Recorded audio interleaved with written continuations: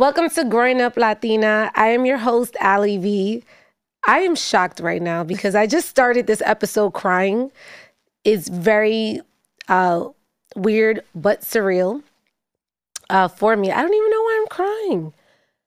I know why I'm crying. Today's guest is a friend of mine. And it's interesting how we met and how this friendship, took off. But I have the pleasure of introducing you guys to my friend, Nicole. She is the CEO and founder of Nikki Maar. Hi. You are here. You got me here. Oh my God, you're here. Finally. Is this weird for you to sit? Super awkward. I always tell you, I'm the friend that makes you do the most uncomfortable things. I literally take you out of your comfort zone. I'm like, Nikki, let's do this. Nikki, let's do that. Time. I'm most comfortable when we're having our chats and I'm in my bed. And I don't have to do all of this. I know. Easier. So we talk all the time. And every time we talk, I'm always like, we should do a podcast. I know. You're part of my daily routine. It's feed the baby, make some food, check on the salon, do this, do that. Wait, Ali, let me check in. Yeah. So you and I met a few years back through a mutual friend. Right. And at the time, you were looking for someone to kind of expand the business, right? You currently have Nikki Maar Salon, which is located in New Jersey. What part of New Jersey? West New York. West New York? Yes. West New York. And you have this amazing hair care brand, Nikki Maar. I do. Which recently, let's talk about it. Let's get right into it. You are featured on Elle Magazine. Yeah, so I was featured on the editor's top 25 hair care products for curly hair. Wow. So we were number 7. You were number 7. Mm-hmm. And I remember you called me. So unexpected. I was like, what the hell is this? Did you do this? You're so nonchalant and you're like, I don't know how I got here. I'm like, are you kidding me? I mean, you know what's crazy? When you're running the race, you don't realize it until you get to the end and it's like, oh, I did that. How? I felt like I was more excited for you. I was absolutely. Like, oh my God. You absolutely we got a post. were. And you're like, I'm still trying to figure out. I'm like, I don't know what to do with this. Yeah, you're like, I don't know what to do with this. That's such an accomplishment, by the way. That. I mean, you helped me get there. You helped me kind of map it out. Oh I didn't know what I was doing. When I first met you, it was like, all right, I got this hair product that, it came up during COVID. I didn't have anything to do. So you're a pandemic business. Pandemic business, pandemic mom, all of that. Which all the odds are against you, right? Because even being a pandemic mom, so that's a whole different experience, right? Thing. Yeah, girl. And then she was at the end, so luckily I was still able to do stuff. But so Nikki Maar, well, I'll get you started at the name. Yeah. So the name came up. It was my mom and I. Yeah. I was 15 and I wanted to do a t-shirt line. So we were laying in bed and I was coming up with different names. I've always loved my name. So I was playing with different spellings. And at the time, I was really interested in powerful letters. So this is a thing. So people can Google powerful letters. So K is a very strong letter. M is a very strong letter. And A is too. So I was playing with Nikki, different spellings. So N-I-C-K-Y, N-I-K-K-I. So I stuck on N-I-K-K-I. And then Marie is my middle name. Me too. Yeah, so I think all Latinas' middle name is Marie at some everywhere. Everybody's a Marie somewhere, right? So then I just played with the spelling, and I really liked the way the 2 A's kind of stood together. So it was more about aesthetics. And then it kind of stuck with me. It became during the video girl era, everybody had their moment trying to be in a video. Yeah. Another growing up Latina thing, right? Yeah. So it was Nikki Maar, and that just stuck with it. Yeah. So fast forward, my husband and I always wanted to start a hair salon. So I was like, okay, I'm going to do this. I was in beauty school, pandemic hits. So I had to literally turn in my lease, turn in my commercial space. I thought it was a failure. So at the time, we didn't know where things were really going, right? It was a scary time for everyone. And I lost a lot of money, a lot of loans that were taken out, and, we had to kind of figure it out. And I was like, you know what? In the middle of me cutting out my extensions, I'm like trying to figure out, what am I going to do? And then I noticed my hair was like really damaged. So then I started getting into like, healthy hair solutions, natural things that were like people were making at home. And then I came across Chebe.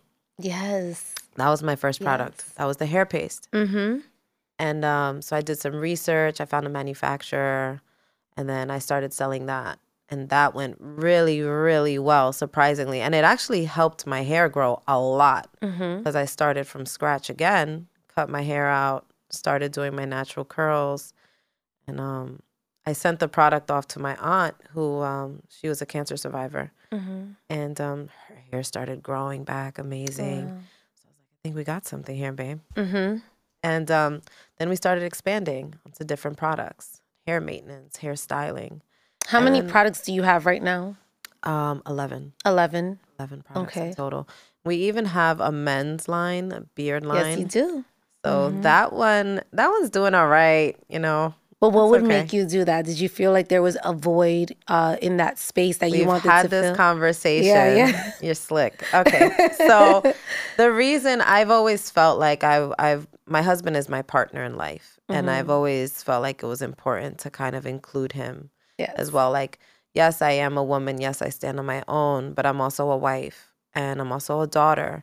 So, part of being a wife is making sure that, my better half is also appreciated and acknowledged. So that was kind of my way to just like include him and do something to represent that side of me because he is a very important part of my life. There's so much to unpack here. Girl. So let's start with, there's so much. Because, we speak all the time. I know. And even though I have some of the answers, like, one of the things that I love about our relationship is no conversation is alike. Unless when you give me advice and you're like, you're not listening, Allie. No, at that point, I'm just like, I'm not talking about this anymore. Yeah, you're like, you're not listening. But I want to talk about, first, where are your parents from? So my mother is from Santiago, Dominican Republic. Okay. My father is from La Capitan, Dominican Republic. That's so you're formerly known as Santo Domingo. Yes. Yeah. Full Dominican, Full both Dominican. Parents. Yeah. And what I've always found fascinating, and I tell you all the time, is your growing up Latina is different, right? Yeah. You give the other side of growing up Latina. And what I mean by the other side, because everybody's experience is different. So my experience is coming from divorced parents, kind of like this broken household. And, I speak about it often on the show, how it shows up in my life as an adult with finding partners to be with. You actually grew up with both of your parents. I did. And they're still together. They are. They're still together. And we have so many conversations and I'm like, your parents are still together. Like, I don't know why that's such a shocker for me because the people that I've surrounded myself with, we all come from divorced parents. And you're a daddy's girl too. I'm such a daddy's girl. You're such a daddy's girl. Horrible. I was on the phone with him before I got here. Yeah. So I didn't understand that until I became an adult, like the sacrifices that my parents made to stay together. What were some of those sacrifices? I think just being young and they were immigrants. And occupation-wise, like what were they doing? What was your dad doing? What was your mom doing? Interesting. My dad was basically getting by on odd jobs. He was a taxi driver. Back then, they were like the long Lincoln Town cars. So he was one of those. He was like the gypsy cab from uptown. Yeah, he was one of those. My mom had a secretarial job on Park Avenue, and then later on, she got a better position. She worked for this company called Pacific Footwear, and she always worked in fashion, but on like the, I guess, accounts managing side, on receivables and stuff like that.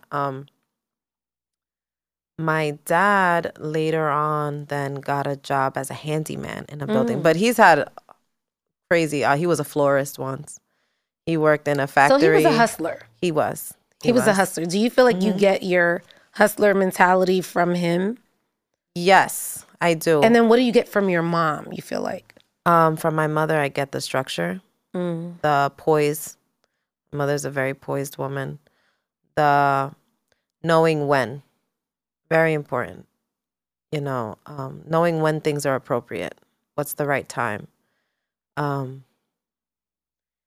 My mom is she's a complicated individual, but she's a very smart woman. And a lot of things that I learned from her were survival skills. Sometimes I look back and maybe not the best to apply to today's age, but definitely important. Knowing when and where things are appropriate was very important and vital in growing up in New York City, growing up being a Latina woman. Because we have that fire, right? Like, we want to say whatever we want, when, and then being a daddy's girl, add that onto the mix. No, we're not spicy, no. Oh, never. No, nunca. Claro que no. So a lot of different elements I take from my parents, but I'm going to be very honest with you. It wasn't until I was 30 that I appreciated my parents. I apologized to my mom. Did you? After my daughter was born. Really? You had that moment with I was her? in the shower. I had my C-section. I was in excruciating pain. And when I was a teenager, I remember I told my mom, "You don't really love me. My friend's mom loves me more than you." And that hurt my mom till this day. Yeah. And I remember saying sorry to her because I was like, no one knows a mother's pain until you actually like are there. And I remember I was crying in the shower. I was like, "Mom, I'm so sorry for everything I've ever done to you." Yeah. And it was that moment. That was pretty rough. No, I feel like I've had that moment too with my mom because I remember I was like such a rebel and I was like this girl that I always felt like misunderstood in the household. And then she kicked me out eventually. And that's when I was like, "I'm never going to speak to you ever again." And she was like, "Yeah, okay." You know, like she's like, "Yeah, fine." Yeah. And then, you know, I would say like a couple years back, and maybe not even a couple years, because actually when I moved out, I didn't know how to do anything. My mom did everything for me. Girl, me too. Like she cooked, she cleaned, she washed my clothes. You know, same here. And then when I moved out, I didn't know how to do anything. Right, I didn't know how to cook.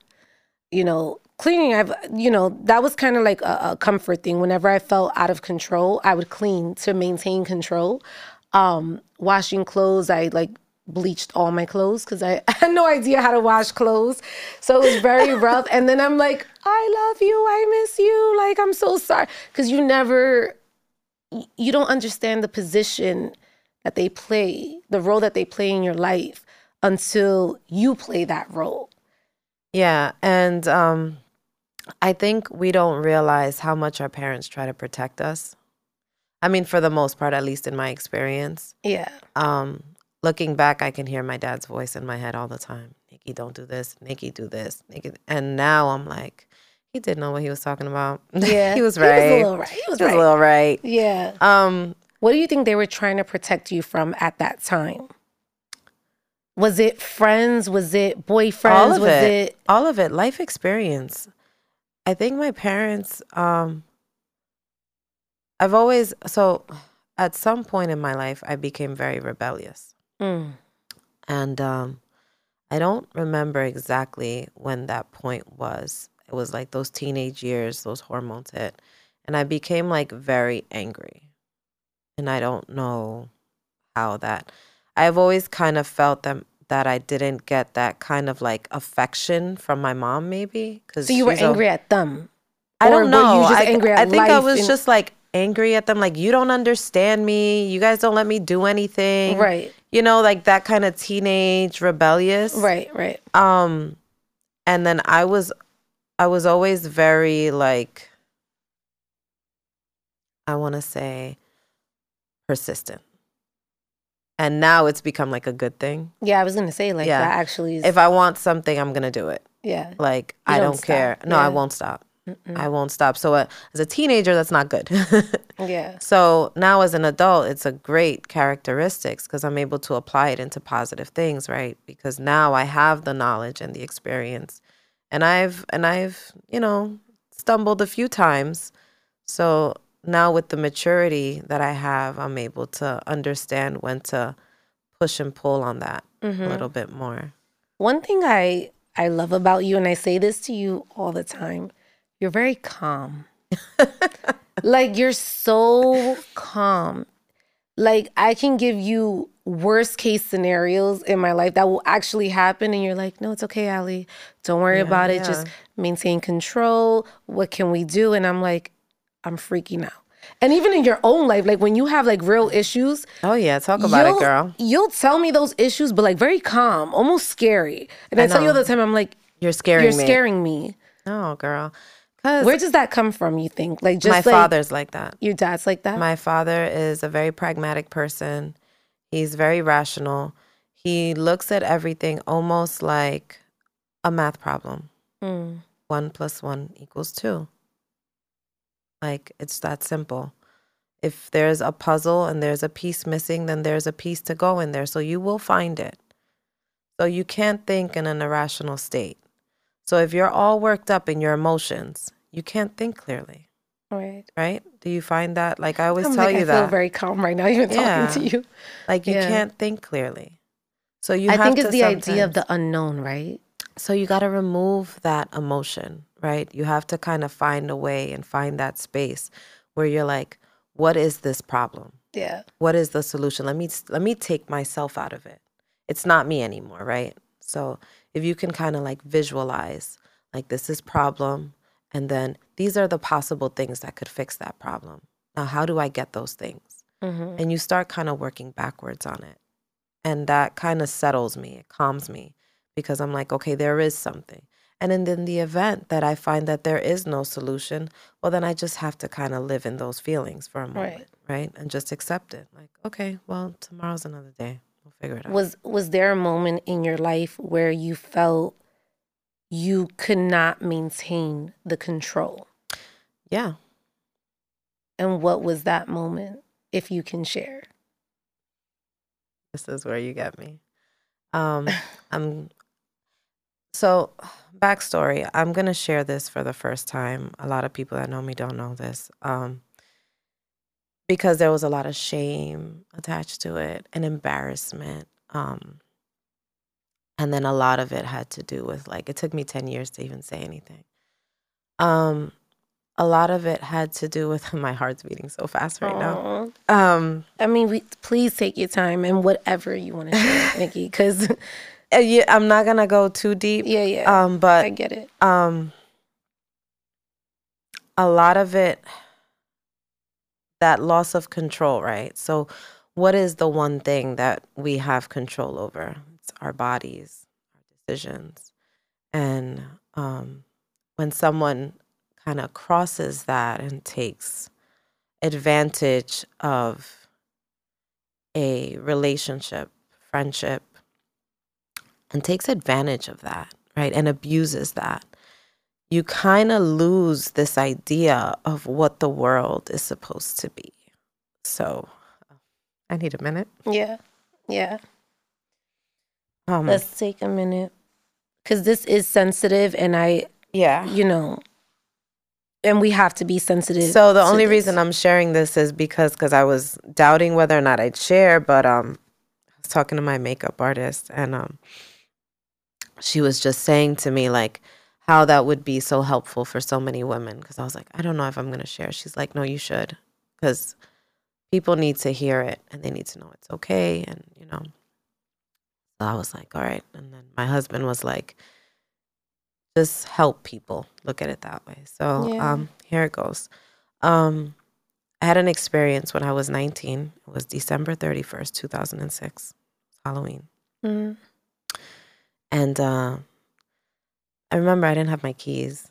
So I needed to, I'm going to kind of not go through all the details. But I was raped by a friend, brutally. beaten. And I'm kind of skimming through that because I don't want to, you know. And I truly felt that moment broke me, and it disrupted my reality. It disrupted this world where I felt like I was safe. I was a daddy's girl. That's not supposed to happen to me. You know, like that doesn't happen to girls like me. Or so we think, right? And, you know, and this is why I say like certain things that we learn growing up is we don't talk about certain things. And that's how we're taught to deal with emotions, because that's how our parents dealt with their traumas and emotions, right? And we don't understand why it's bad until you have to deal with something. So I never thought about my mom not talking or being, you know, not as affectionate as my father. And I never thought about that and never was upset about it or anything. It was just, that's the mommy I see. It wasn't until this happened to me that I couldn't tell anybody. I felt dirty and ashamed, embarrassed. That night, Not one person. No. So crazy part is, I had a job at a union. All I could think about was I have to get to work. I have to get to, like in that moment, I had to get to work. When I got to work, I was still like, obviously in a state of shock. And so we had these things called representatives, like union reps. So I had to call my union rep. I was like, I need to talk to you. I have to go to the hospital. And so what happened, I was like, I was assaulted last night.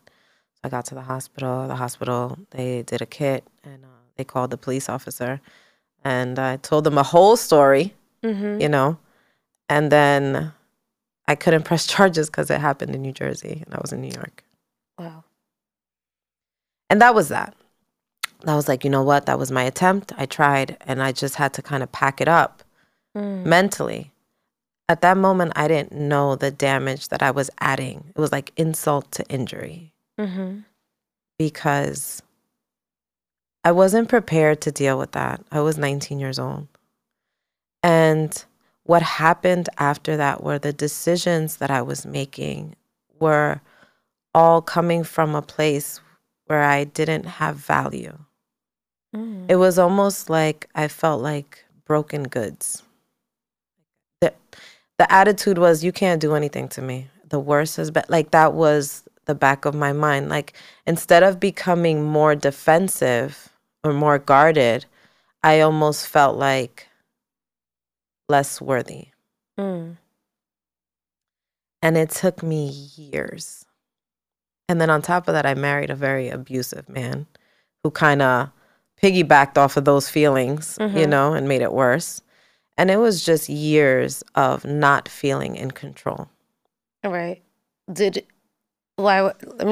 going to rewind really quick, and we don't have to touch on it too much, but during this time before you got into that relationship, were there other relationships that you were in where you may have shared this information? Oh, so and yeah, I what did were tell their you this responses part. like? So I was with someone at the time, and his response was, it was crazy because I told him.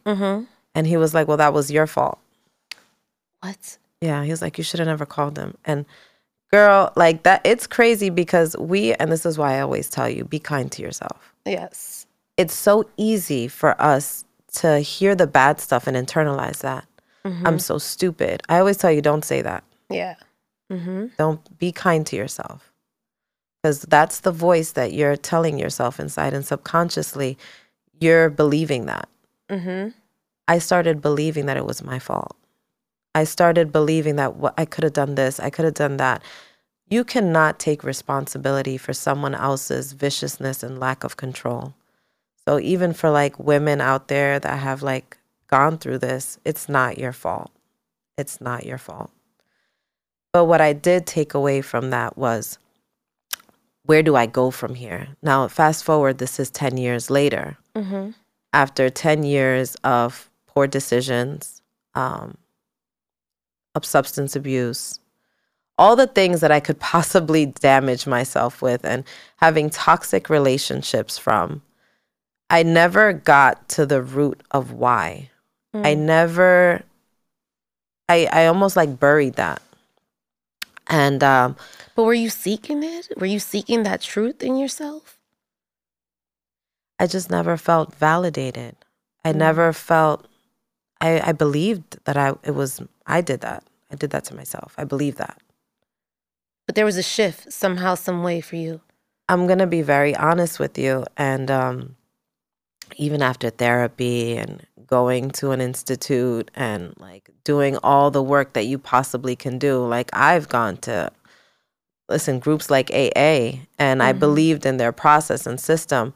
And there was a shift. When I met my husband, he has a very raw and real way of dealing, very no nonsense. Mm-hmm. And at first, I kind of thought he was an asshole.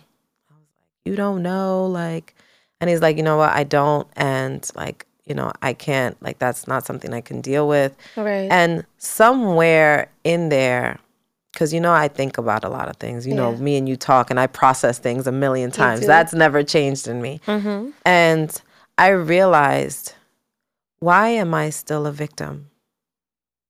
I've never given myself time to like really face these things and deal with it. And I've never taken control. Mm. And this is where we go back to the control, right? Always being in control. I needed that back.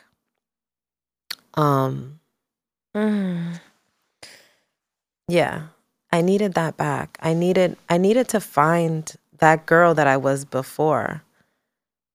Like, I was very proud, and, you know, I always wanted to excel, and just, I had that in me once. So it's there somewhere. And I remember one time I was sitting in an AA meeting, and I used to go into those rooms and just kind of listen. And one day I was just like, why am I here? You know, I'm a big believer of your thoughts. Mm-hmm.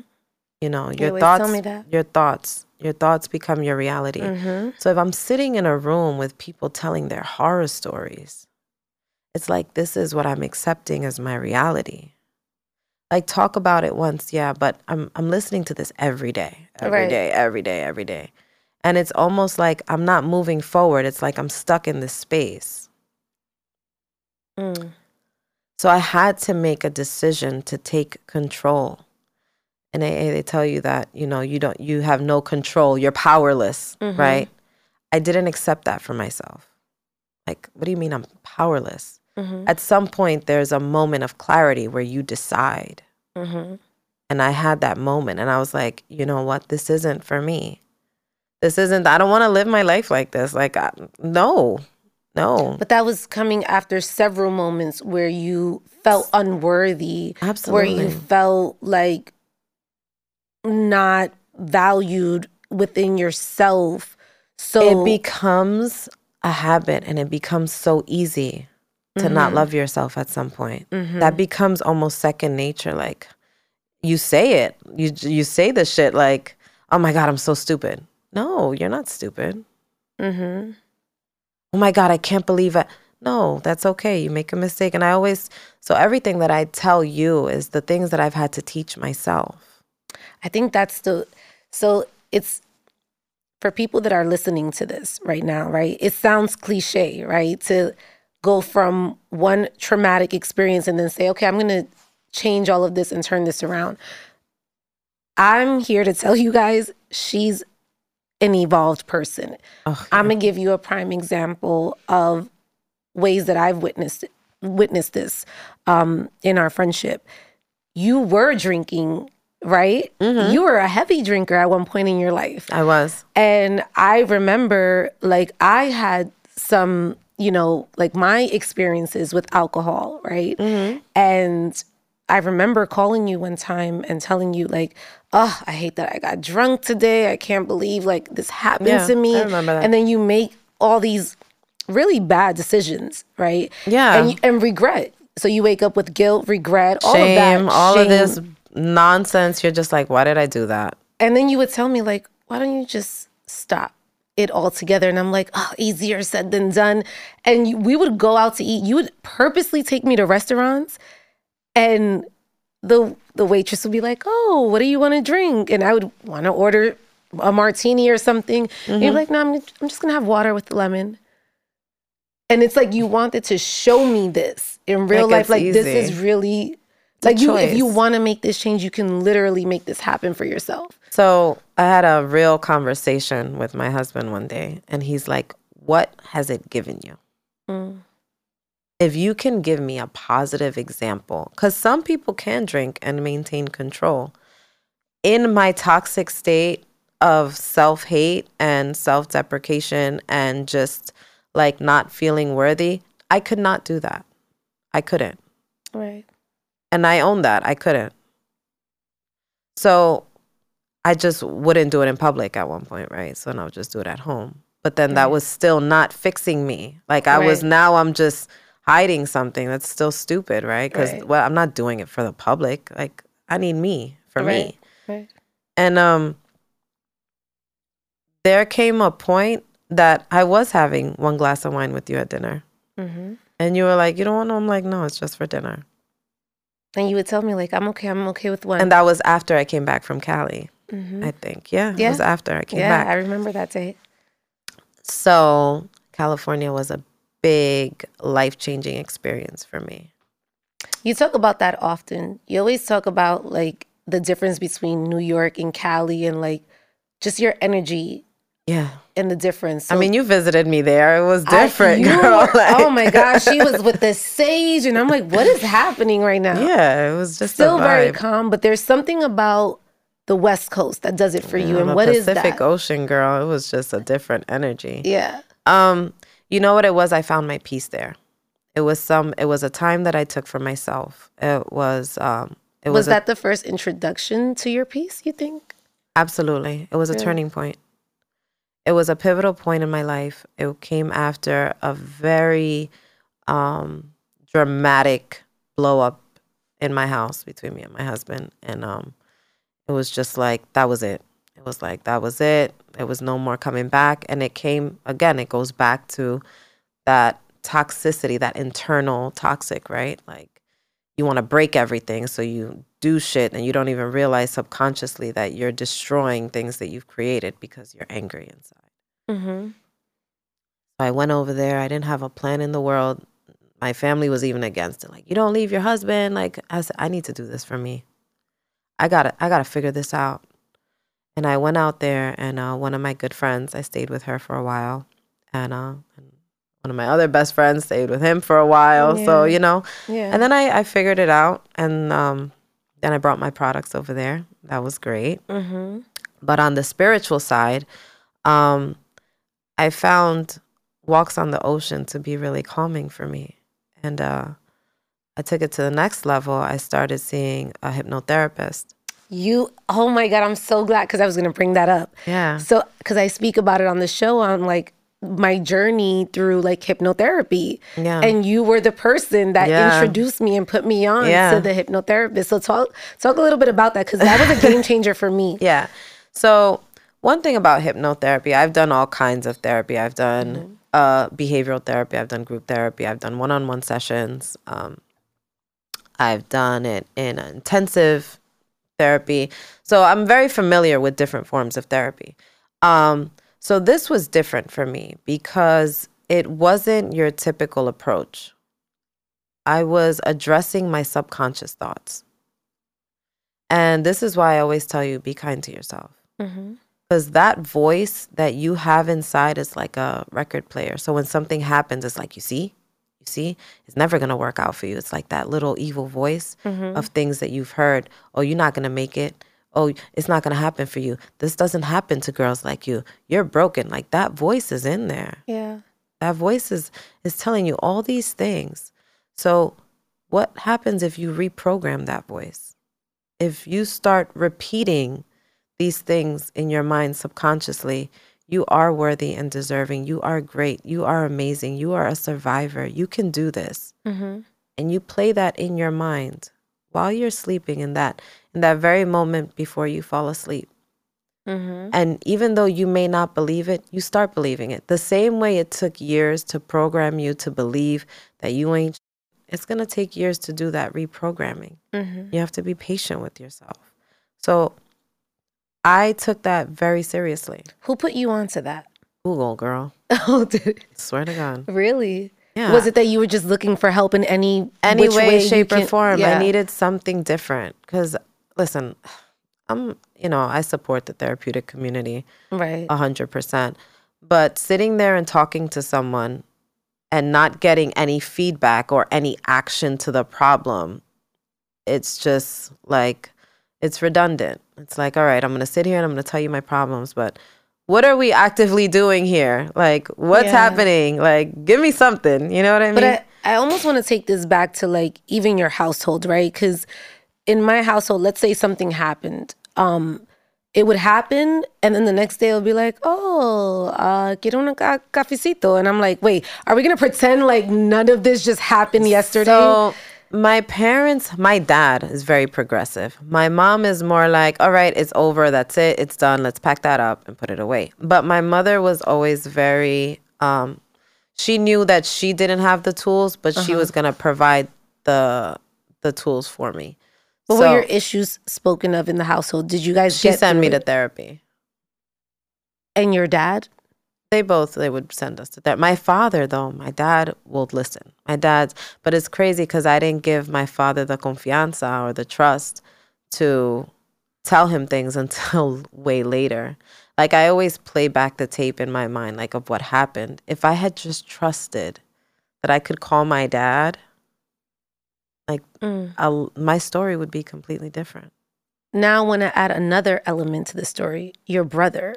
Oh, I love that boy. Yeah, I love your brother. He's amazing. Like, he's good. He's an amazing guy. He is good. Like, high level conversation. Oh, I even my tell God. you, like, one He's of the so reasons. annoying. God, he's so smart. No, but I think even you, like, we talk about this all the time. And I told you, like, one of the reasons why I brought you on the show was because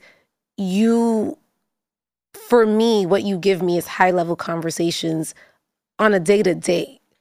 Yeah. I wanted to share that with the world because, and I remember even asking you, like, where did you get this extensive vocabulary from? God, yo, here we go. Because I always ask you that, like, where you, like, this language that you have, this vernacular, like, where does that come I from? attribute that to PS234. Shout out to PS234 on Church and Chambers, my elementary school.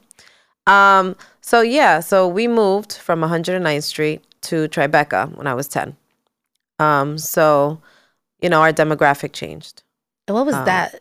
Growing Up Latina in Tribeca. So back then, Tribeca is not what it is now. It was very like solitary. Like we had our school, but it wasn't like strollers and it wasn't like that at all. Okay. It wasn't child friendly. But it was different. I didn't know what Tribeca was when I was 10. I didn't know. I just knew that it was a new job that my dad got. And we lived in this loft. Our rooms didn't have walls. We were just in this open space. And it was weird. And we, as kids do, you adapt. It wasn't until, I want to say high school, that I appreciated my neighborhood. I was like, oh, I live in Tribeca. Okay, yeah, it's a big deal. Yeah. It's a big deal. But also, just to go back to what you said about like my speech and vernacular and choice of words, my tone, I attribute that to my mom. My mom's read thousands and thousands of books. One rule in my house, like we weren't allowed to say yo. Like Ebonics was not a thing. Now we get away with it because obviously we've made it through life, So now it's like you get a little pass. But we weren't allowed to use Ebonics. Like we just But weren't. that's what I'm saying. Like, even I remember recently for Thanksgiving, you invited me over to your family's house and you told me, listen, Thanksgiving is totally different over here. Like, we listen to Bossa Nova. I had to give you like a little politics. Yeah, it's very toned down. Yes. Our family is very eclectic. So my uncle, he has a high position in politics in Pennsylvania. His wife, she's an attorney, nonprofit attorney. Their son, my cousin, he has a full scholarship to Princeton University. Amazing. My aunts and uncles, political activists throughout the 80s and college. On my dad's side, all my cousins are like very successful, all scholars, went to college. So our family is like very education. I guess they promote education, I want to say. It's very important.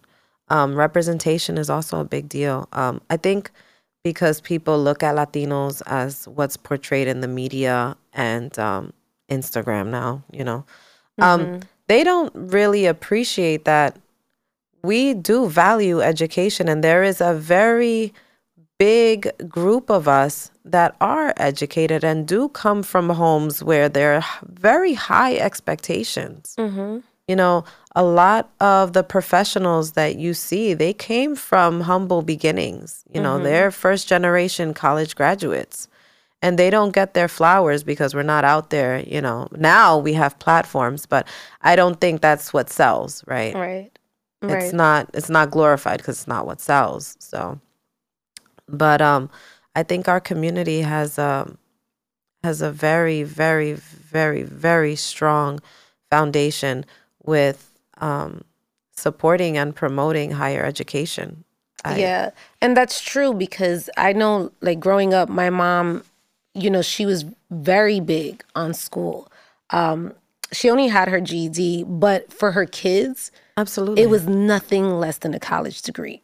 Absolutely. It was like, if you're not going to go to college, you can't stay here. Yeah. You can no longer live with me. And it's because she understood what she had to go through without it. Yeah. I mean, she would make us read every night. Girl.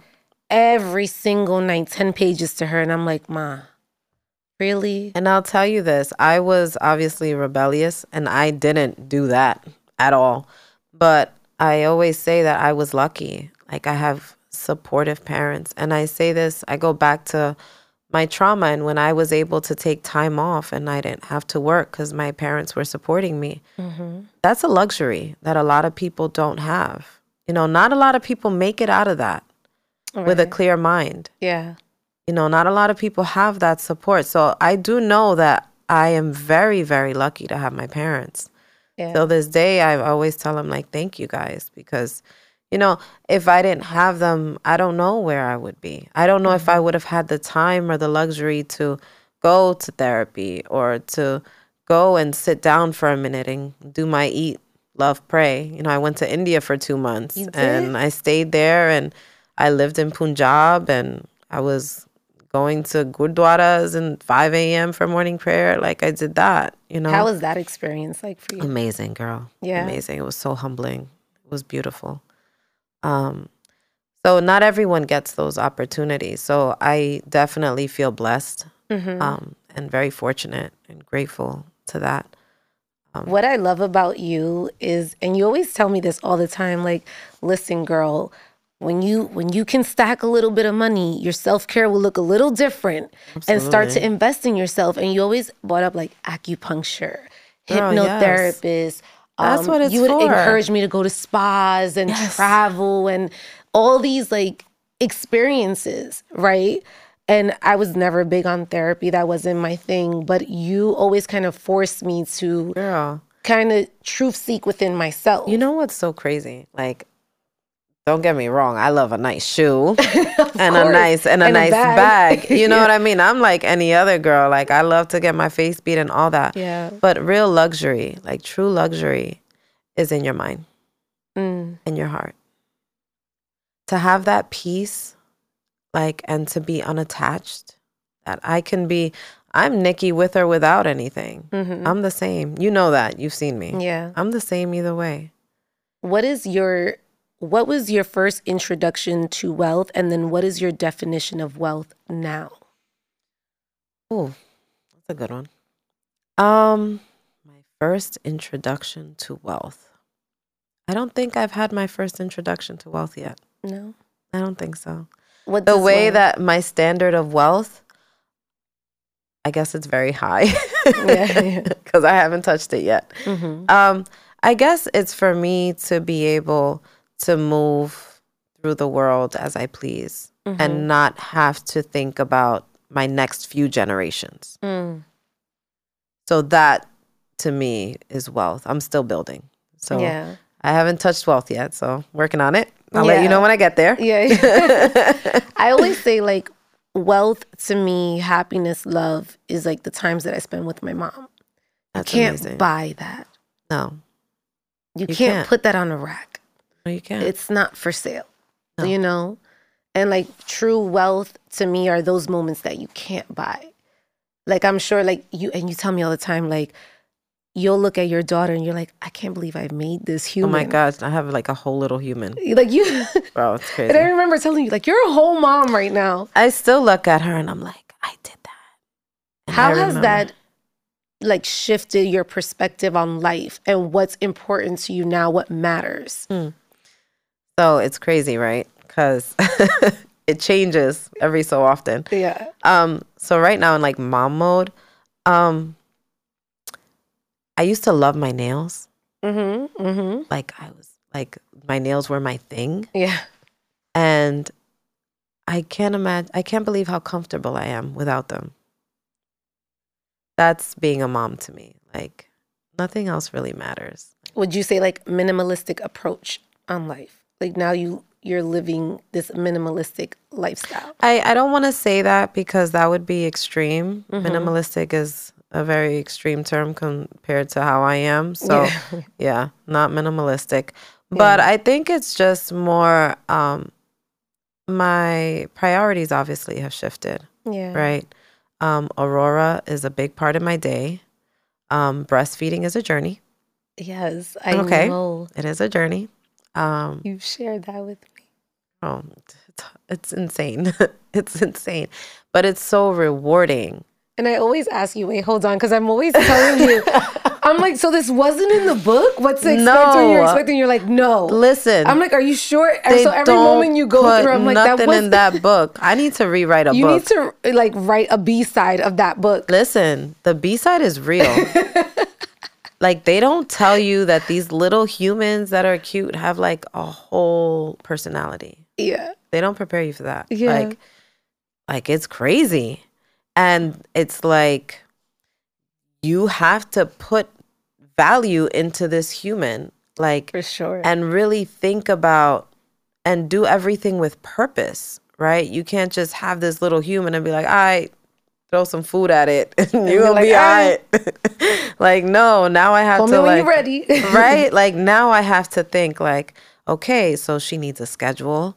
I have to create a safe environment. I need to create room for her to grow and adventure out so she's a confident human being and make her comfortable with exploring and like all these things you gotta like think about. Like parenting is like so weird. It's crazy, A right? lot. So now going back to my parents, and this is why I always say give your parents grace.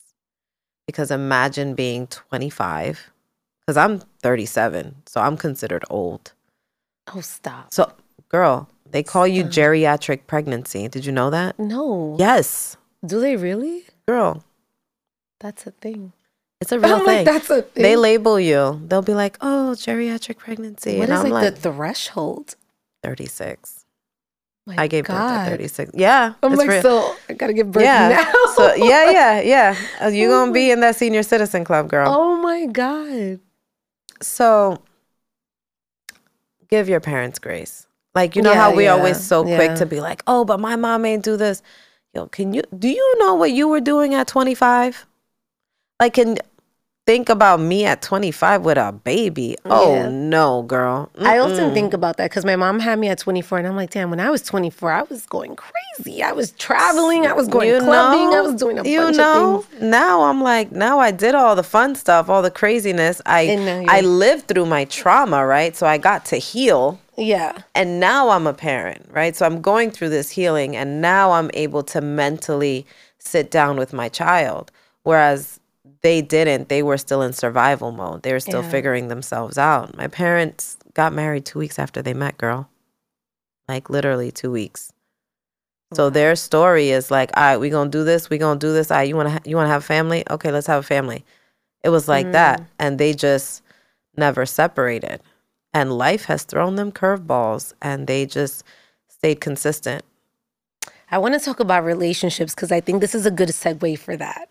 And you and I talk about that all the time, and boundaries, what to accept, what not to accept. And one of the things that, you know, I have always seen, and things that you've actually told me was, I'm never leaving my husband. And you've been such a huge support system to your husband, your family. And recently I came over a clip, which I actually DM'd you recently, right? And it was Viola Davis. I love her. And she said, marriage doesn't start when you say I do. That's a fact. It starts when you go through like your arguments and the disagreements. The mundane things. Marriage, and I was just going through it again today. Marriage is not the fairy tale part, right? I always tell people, like, yeah, it's a big wedding because you're celebrating an epic time of your life. And not everyone does that. I didn't have a big wedding. I had a dinner, and we did City Hall. But the reason you have witnesses is because you are declaring to your community that this is your person. And you are going to do you know anything else where you have to get witnesses except like major contracts? Right. Okay, yeah. It's because it's life-changing. Right. And you're saying this is your person, and, you know, you're going to do this together in the world. Don't get me wrong. It is not easy by any means. And I feel like now there's so many other factors attributed to marriage. Well, one of the things I want to bring up, and let's just provide some context for the audience. So your husband is Nigerian. So you're Dominican, he's Nigerian, and now you have this baby who's now mixed, right? And she's African twice, we always say. Yeah. So let's just talk about that and just that dynamic of culturally, because being Nigerian also, he has a different belief system within his culture. And then you also grew up on these traditions and belief system within your culture. So how are you guys able to coexist? What are some of the difficulties there? And then how does this show up that now you guys have made this entire family, this baby now, and how does that work out? So you know Obi. I do know I Obi. always call him your husband. Yes. Talk to your husband, please. Yes, I know. Hi, husband. So, yeah. Obi is an anomaly. Of a person. He's very special. And sometimes he could be very difficult, as I'm sure every wife can say about their husband, and vice versa. But one thing, I mean, I can say many good things about him, but one thing is that he allows me to be myself. He does. And he gives me grace in that whole what the expectations are of a wife. So we don't have the traditional, like, you cook and clean and you do this and you do that. That's not really the dynamic in our household at all. We really have a team dynamic at home. You know, if I have the baby, you do this. And, you know, if you got something to do, you know, I'll work on this. You know, what do you need from me? It's almost like we're always passing each other the ball. Right. You know, like we have that dynamic. But like any other team, you have your rifts. Like, you know, you're not going to always see eye to eye. Obi's traditional in the sense that his expectation is to be respected as a man. So what does that mean? I think for him, it's more to allow him to make decisions and not overpower him or overshadow him or undermine his decisions, really. Which I have no problem, because I think he allows me, or allow is the wrong word. I think he supports me in being an equal, as far as like, sometimes he's unsure about something and he'll pass me the ball. Babe, what do you think? So there's no like, oh, what I say goes. You know what I mean? It's not like that at all. Whereas in what some people would think in a traditional Dominican household, the man has the final say so. In my household growing up, that wasn't really the dynamic either. So I'm actually not surprised that the person that I chose to be my partner is like my father in that sense. Very diplomatic. I think the approach is important. Right. I don't approach my husband in a way that is, I guess, I try not to antagonize, or I don't approach him in a controversial way. Right. That would be the best word. I'm very mindful of not, because I've always told you could say whatever you want to someone. You have to be mindful of how you say it in order for it to be effective. And that takes into account the person's background, their upbringing, their dynamic, their environment. Like all of these things play into how someone receives something. And part of being married, I think I've taken a lesson from my parents, is I've studied my partner. I understand what will trigger him. I understand his weaknesses. And I try not to highlight on his weaknesses. Rather, I support him in that area. And then, sometimes you got to check somebody. Right. Everybody does. Sometimes I need a little checking, Right. And you've done it to me too, as a friend. Yeah. And just receive. And likewise. And you have to receive that, because, you can't just be batting at 100 and not play catcher sometimes. What I find interesting as well is that, so you have this partnership in marriage with Obi, but then you guys also do business together. So talk a little bit about that, because not most couples can operate in that space, right? Because just even having a partnership in business is hard. So when you actually do business with your partner and then have to go home. So we work from home, so that makes it even harder. I think we trust each other and respect each other. I think one thing that a lot of people probably wouldn't expect is that even though Obi's Nigerian and, he's very stubborn, but he respects my opinions, and he'll take the time and actually treat me as a partner. And it's sad that as women that we kind of don't expect that in our relationships, right? But he's very much of a forward thinker in that sense. He's able to separate me from being his wife. There's a plus to it because, I am his wife, so I am him and he is me. You know what I mean? So we move like that. And trust me, there are times that, Allie, I call you all the time and I'm like, girl, I'm gonna kill him.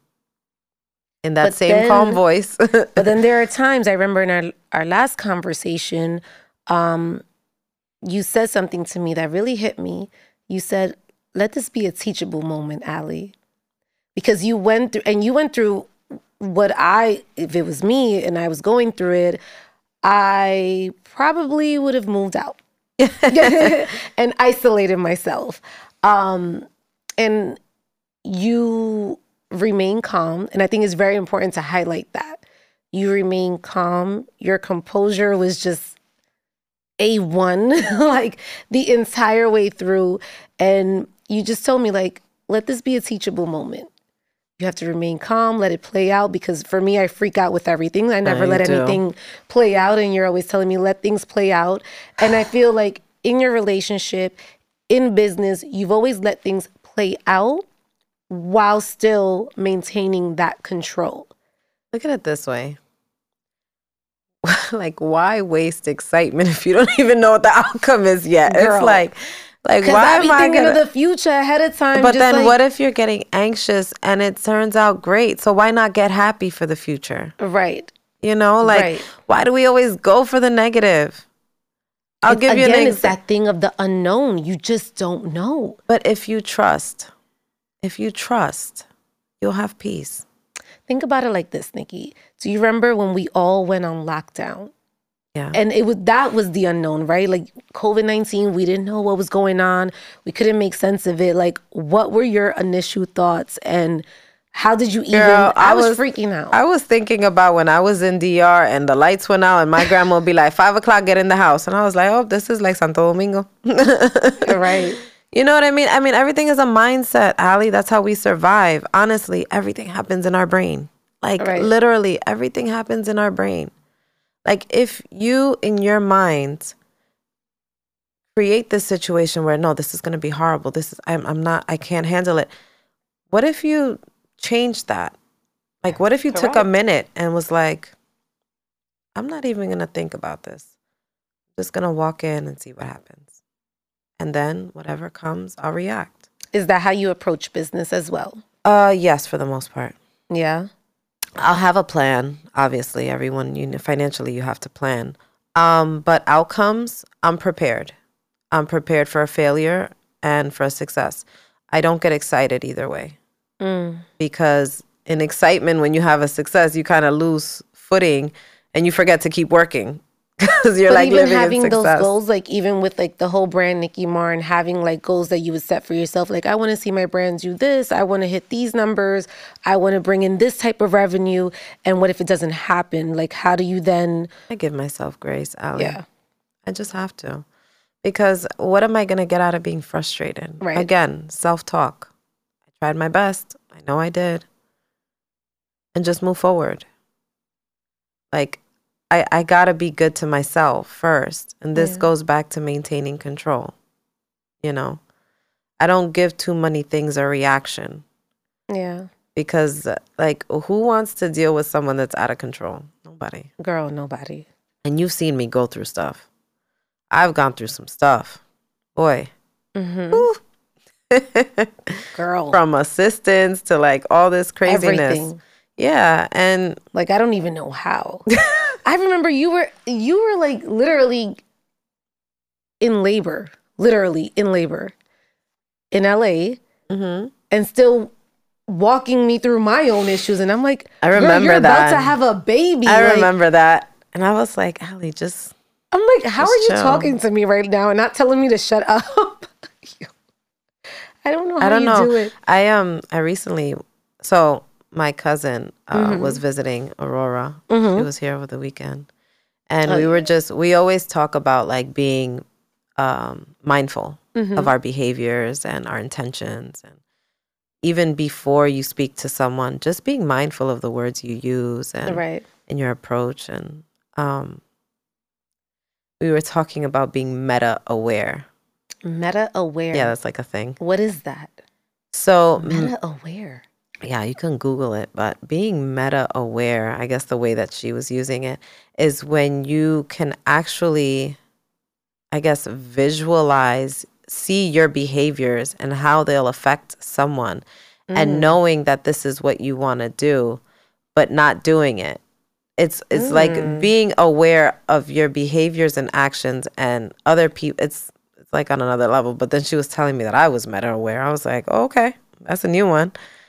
But the idea, I guess, is to just, I'll go back to what we were talking about. So she was telling me that a lot of my beliefs and kind of things that I was saying were aligned with Buddhism. Oh, for sure. So, yeah. So, like, eliminate the ego, right? Like, because we make a lot of decisions based on ego and like, oh, you gonna respect me. And it's like, what does that really mean? Yeah. You know, like all that. I think it's like projection, right? When you project your fears onto other people. Because I have that in me as well. Like, respect is a big thing for me. So if I even get a little inkling, I know. You're we had that. Disrespecting me, I'm like, but then like, no. But then look. And I'm like, where does that come from? Like, I don't even know. Yo, it's crazy. Like subconsciously from our childhood, everything starts there. Everything is in your childhood. It's crazy. And you gotta, a lot of people are comfortable in dysfunction. A lot of people don't realize it, but it's like if something dramatic isn't happening, they gotta like disrupt it because it's like, nah, something's going on. Yeah. Nah, you trying to get me. Like, no, sir. No, ma'am. None of that. Some people don't even want positivity around. Or they don't know how to. Because it's uncomfortable. Yeah, they don't know how to receive that. Because it's weird. That'll be like weird, right? We live in New York, right? So if you're, I take the MTA. So if you're on the train and someone looks at you, or even in school, I know back in the day when I went to school and someone would look at me. You got an eye problem? What you looking at? And you got an eye problem? That was the famous one, right? Like, what just happened here? Right, but we won't ever think like, oh, my outfit is fly. Right. Nah, we won't think like that. We won't think like, oh, it's a problem. Why? Why are we wired like that? And it's like even sometimes in New York, like people walk around like they're angry all the time. And it's like, how are you angry at 8:00 in the morning? Like, what is going on in your life? So I'm going to challenge you. If you take every negative thought and turned it into a positive, how much easier would life be? It's harder to turn negative thoughts into positive thoughts because it requires more work. So that's being meta aware. I'm having this thought right now. It's not a real thought. Like it's not realistic, rather, right? This person doesn't know me, so why would they have a problem with me? That's not even real. I'm going to tell you when that happened for me, believe it or not.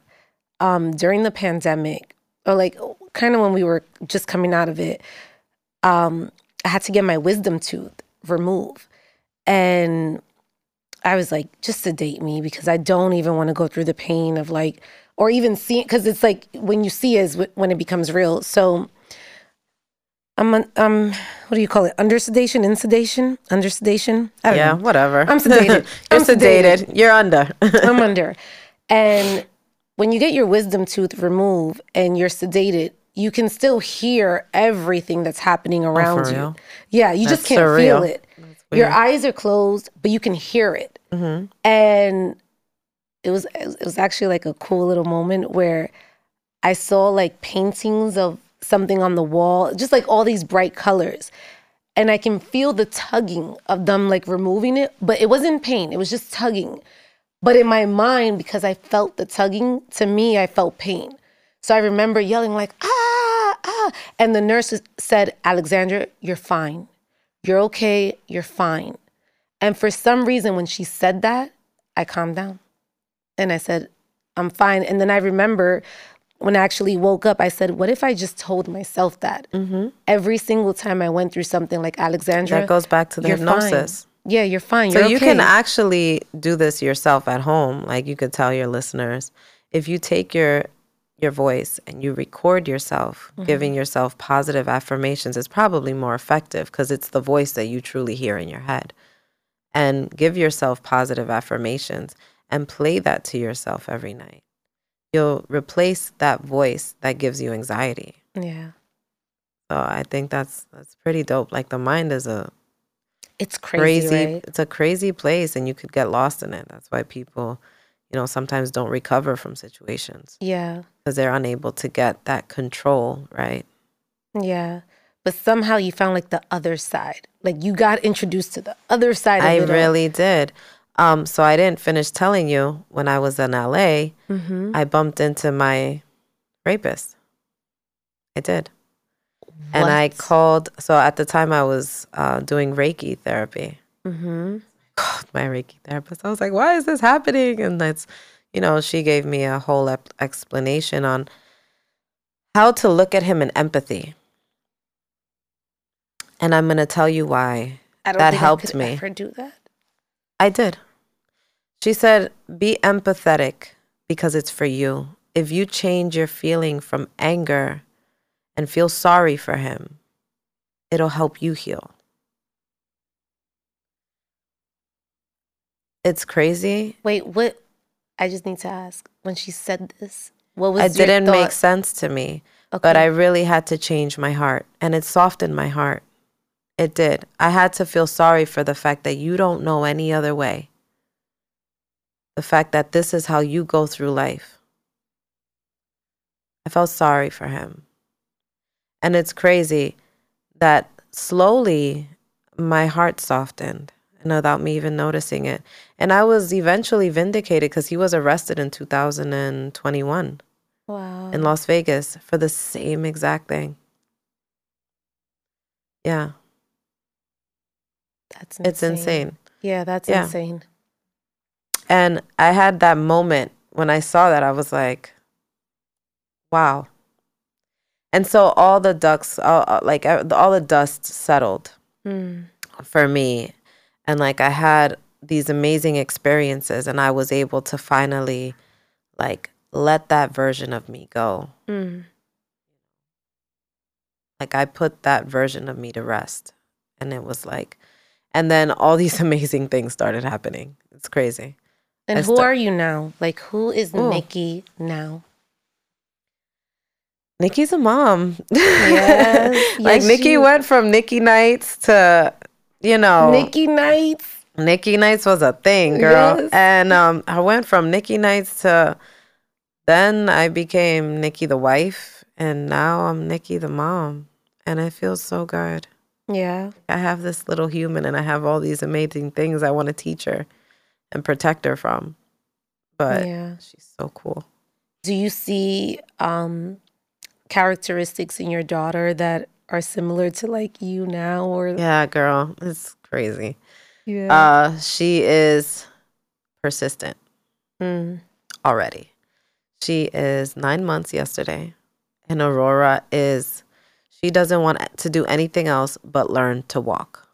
Like she is holding on to walls, climbing. She's gonna figure out a way to walk so that she could chase me around the house. Oh my God. She's so smart. She's so smart. And she's always challenging you, which is like so bizarre. And she's very intuitive. She loves to hear me talk. So every time you and I have conversations, she literally like stares at me like, what are you saying? Yeah. And I always find it like just amazing that you allow her to watch you work. And you even bring her to work with you sometimes. Yeah, of course. You got to learn. You got to work in this world. That's one thing you do in this world is work. Yeah. Work, breathe, die. Those are and taxes. Don't forget taxes. That's the thing. Those are the things for sure you're going to do. But I feel like I was blessed enough to have my daughter at the perfect time in my life. Do you think she saved you? No. I was saved before. I saved myself. I'm going to give myself that. I saved myself. Again, awareness. I was very mindful. I knew that I didn't want to have a daughter and unpack on my daughter. Right. I never wanted that. Never. I was always very mindful about that. I wanted to make sure that I could give my child the best version of myself. And I accomplished that. One of the things that you and I, amongst all the things that we discuss, is just how are you raising her to understand the culture? And what I mean by that is you have a hair care brand, right? And hair plays a major role in our community. And you also have a salon as well. So even that, and I always tell you, like growing up, I wasn't allowed to wear my hair curly. I think none of us were. But your daughter has amazing I love her curls. Yo, she has really dope curls. So this is something that I've kind of like played over in my mind. And I mean, it's 2023. I want to give her the confidence and knowledge about who she is and let her make decisions later on. But for her childhood, Aurora is a Nigerian Dominican girl. She is Black. She's beautiful. She has curly hair. And that's who she is. When I was growing up, I knew my Dominican national anthem. So I don't expect anything less from her. She has to know who she is. because without that, she'll be lost in this world. I need my daughter. She has books in Spanish. You know, I read to her in Spanish. Food and culture in our culture is very important. Food, our language. A lot of kids nowadays, you know, parents unfortunately don't have the luxury to sit there and talk to their kids. So the TV is easier. Yeah.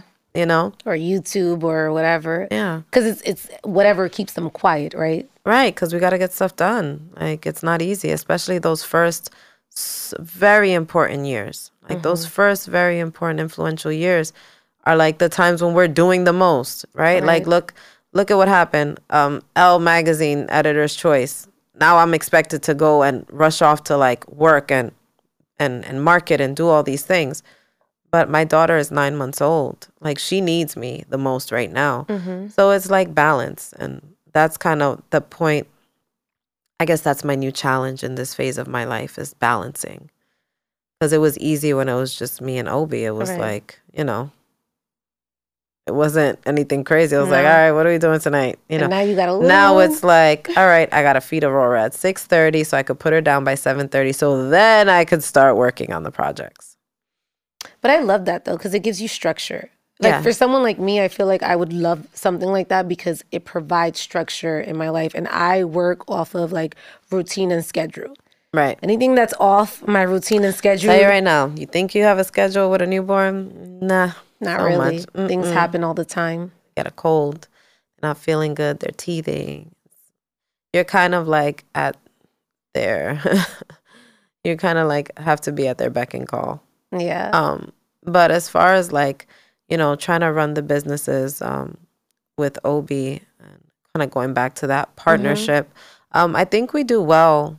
I mean, it gets hard, but I think we do well with managing the brands. You know, Obi has Shop Obscene, a clothing line. We actually brought you a hoodie. It's cold outside, so I got you a little something.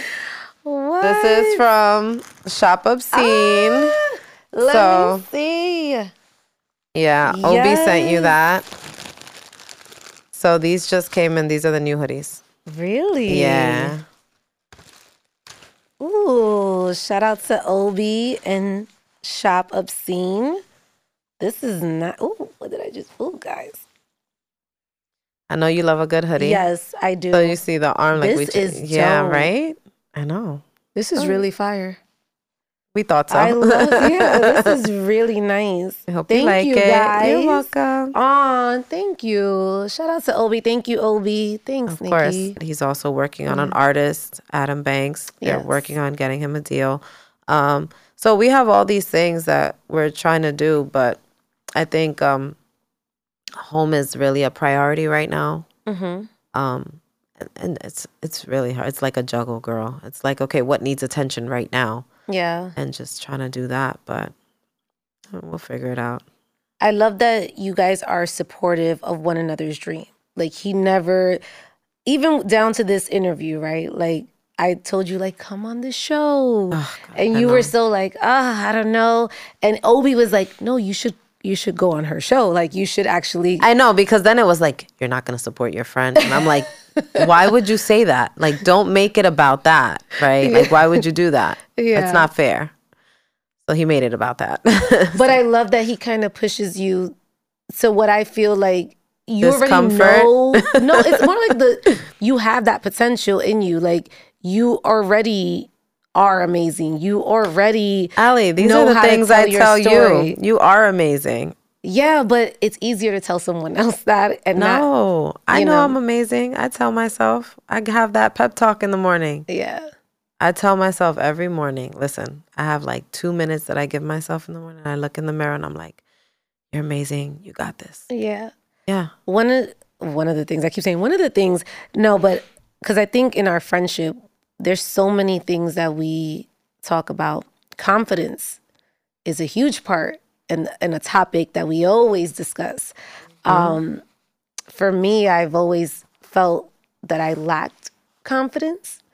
And I would always feel like, oh, I need this person, I need that person.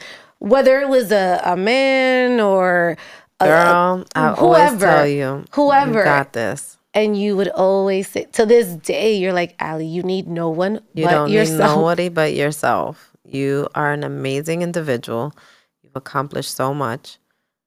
And like when we wrap, you can cut this part out and play it to yourself if you need to. You know what I mean? Like while I'm going into REM. Yeah, like no, but I want to talk about that because I think it's important to surround yourself with like-minded individuals, people that you can discuss money, success, business, career, like all these different things. For me, you have been that friend for me, right? Oh, thank you. Because I feel like you, and not to play any of my other friends, my friends are amazing, but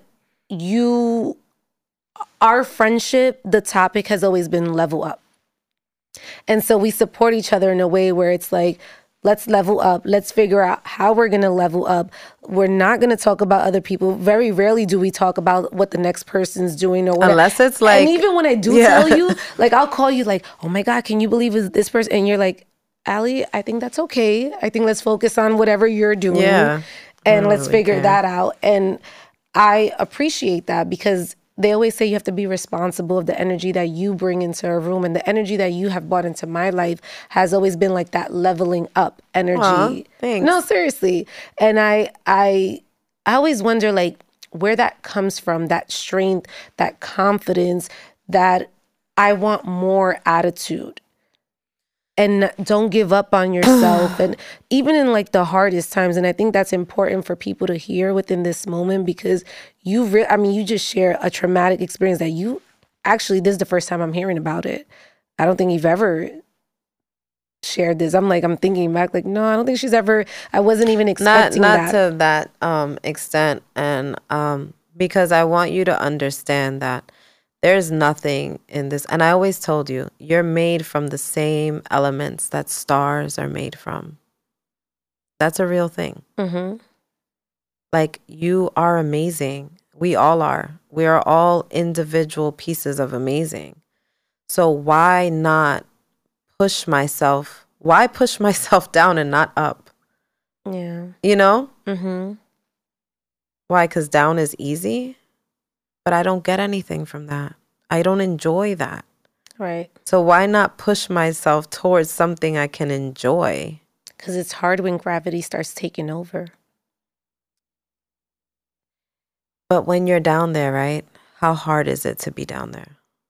It's miserable. Yeah, it's miserable. It's miserable. And nobody ever thinks about that. Let me tell you something. When I was going through like my battles with being toxic and going to like substances and stuff, there came a point where I couldn't do it anymore. I would remind myself how bad it would make me feel. And I kept that feeling very, very present and very much on the surface. Mm-hmm. And that helped me get to the next level. So I say that to say this. Even though it's hard to push yourself up, it's worth it. Like, you just constantly have to tell yourself, I'm worth it. Why not? Why not? Like, why not? Mm-hmm. Like, I have one life to live. Let me get the best out of it. Let me make the most out of it. And nowadays, everyone like is consumed with social media and looking at other people's successes. I feel like that's kind of given people a false sense of self. Like, you're able to take some pictures and look good, so it's a cheat, right? Mm-hmm. So now I can just take this picture and look like I'm doing good. I don't really have to do good. Mm-hmm. But what do you get out of that? Right. Where is that? What are you doing for yourself? Like, what are you getting for yourself? You're not really experiencing it. You're just doing it for other people. Very true. You know, like, do it for yourself. What is one thing, if you had like just a last gem for our audience, what's one thing you would want to leave them?